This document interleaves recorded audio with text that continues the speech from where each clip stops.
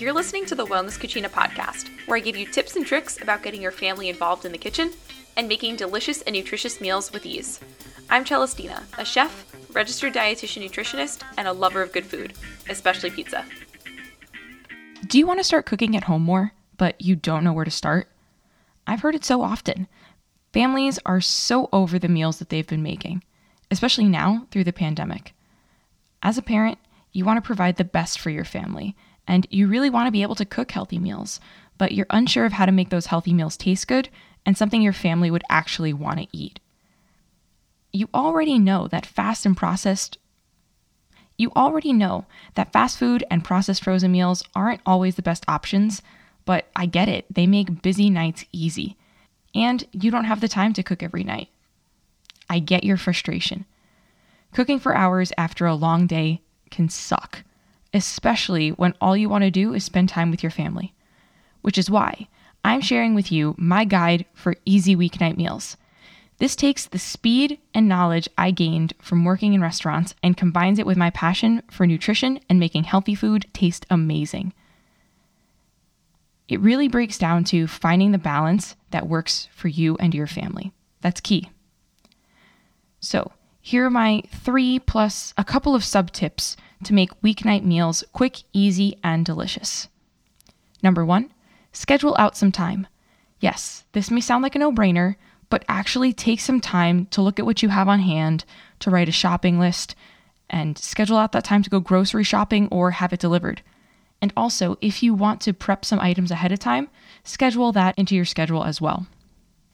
And when you make time for this, it's going to make everything fall into place so much more easily. Step 2, grocery shopping.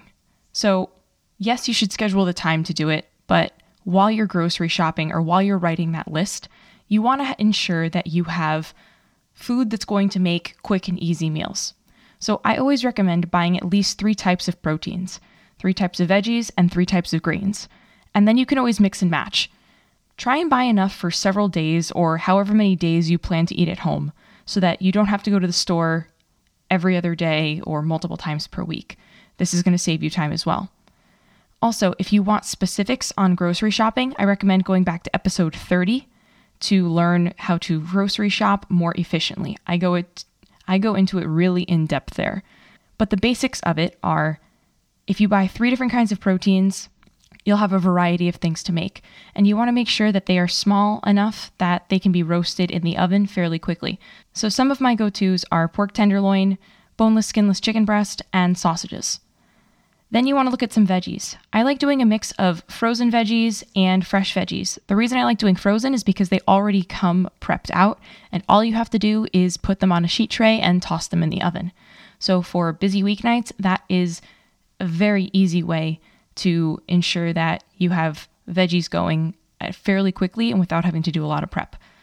In addition to that, you can buy fresh vegetables. If you can get them pre-cut, awesome. That'll help save you a bunch of time. If not, that's where working on the knife skills comes in. And then lastly, you'll want 3 different grains. I like to say 3 different grains, or you can add in starches there. So that can be like a sweet potato that you can maybe toss in the microwave, or a butternut squash that you can roast ahead of time. But I also like to have quick cooking grains on hand, like rice and quinoa. White rice cooks in about 15 to 20 minutes, as does quinoa. If you want brown rice or heartier grains like that take a little bit longer to cook, that's something that you can do in bulk ahead of time. It freezes really well, and that's something that you can just defrost either that day or defrost in the microwave and have a quick and easy side ready to go in just a couple of minutes. And then number 3 is cook. I know this one probably sounds like a no-brainer too, but I'm about to break down my go-to method for getting home-cooked dinner on the table quickly. First step is preheat your oven to 425 degrees Fahrenheit. The next thing you're going to want to do is get your grains cooking. If you get these on, they will be done around the same time that everything else kind of comes together as well. So, like I mentioned earlier, grains that cook quickly. So white rice, quinoa, or if you want the brown rice, just cook it ahead of time. This is also where you can use your pressure cooker or Instapot to make rice or grains quickly. So get them on, and I like to add flavor here. Adding dried herbs, dried spices, or even citrus zest during the beginning of the cooking process of your grains. So literally when you've added in your grains, that's when you can add in all of these flavorings and then add in your liquid. Liquid can be chicken stock, veggie stock, water, different kinds of juices or nectars, or I even like to throw a tea bag in there on occasion. You really want to develop as much flavor as possible, make it feel like you've been cooking something for hours, develop a lot of flavor, but these are all really easy ways to do it because it takes 2 seconds to put 2 different herbs and spices together and have it taste delicious. So do that early in the cooking process. And then when your grains are done, about 15 to 20 minutes later, you'll want to fluff them so that they retain their nice fluffiness and they're not like gummy and sticky.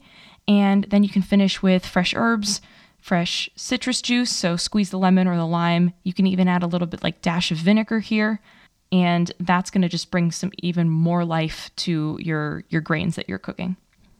As far as the herbs go, that's something that you can cut with a scissor, so like you don't even have to take out a cutting board to do that. And I recommend going back to episode 2 to learn more about using zest and when to add it into dishes. Second part, while your grains are cooking, this is when you're going to want to roast your proteins. So that 425 degree oven that you preheated earlier, this is where all the magic is going to happen and you don't have to do anything.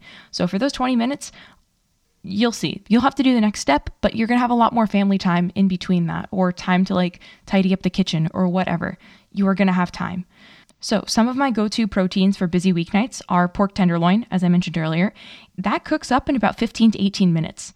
Boneless, skinless chicken breast, depending on the size, if it's like the size of your hand and you have a fairly small hand, it'll cook up in about 12 minutes, probably up to 25 if you have one of those like jumbo-sized breasts.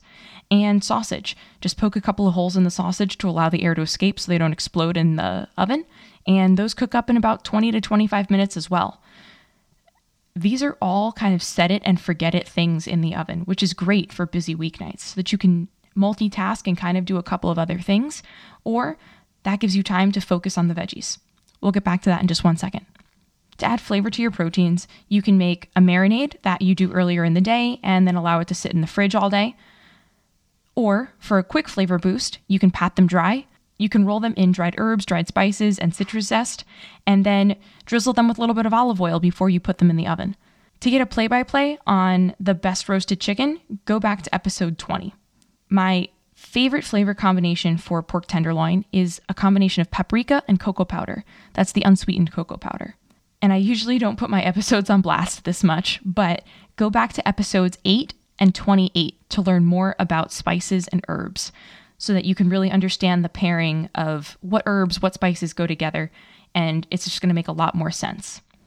Okay, so now we're on to part 3. At the same time as your proteins are cooking, you can roast your veggies in the oven as well. Like I mentioned earlier, for those super busy nights, use frozen veggies. There's no prep. Literally, all you have to do is open a bag, dump it on a sheet tray, pop it in the oven. And they come out just as delicious as fresh veggies. So my favorite frozen veggies that hold up really well in the oven are broccoli, cauliflower, roasted carrots, and green beans. Obviously, like you can use fresh vegetables too, but you do have to do a little bit of prep work. So if you don't mind chopping up some veggies, you can use basically any fresh vegetable. Some of my favorite to roast are asparagus, any kind of root veggies, halved mushrooms, zucchini, tomatoes, cabbage. You can basically roast anything except for like cucumbers, like things that you would specifically eat raw, I would probably not roast. And your veggies, whether they are frozen or fresh, take about 20 to 25 minutes to roast. So just pop them in there when you have your proteins in the oven as well. Big tip here. If you are using frozen veggies, oil and season them after they come out of the oven. So oil, any zest that you want on them, any spices, herbs, any salt, pepper, put that on after. Because if you put it on in the beginning, it's not going to stick because they are frozen solid. If you're using fresh veggies, you'll want to oil and season before they go into the oven because they will be able to absorb that during the cooking process. So if you follow the steps in this order, a dinner from scratch can come together in 25 to 35 minutes. And you probably don't even have to take a cutting board out, which is awesome and saves on time when you're cleaning up. And this is something that you could potentially also get your kids involved in. If they are a little bit older and can help you out with this, this can be something that you do as a family so that you don't feel like you don't have that family time. Family time just looks a little bit different This is learning something in the kitchen versus maybe playing a board game or huddling around the TV. So going back to the timing of this, right? 25 to 35 minutes, that's pretty quick to be able to whip up a dinner with a starch and a veggie and a quality protein.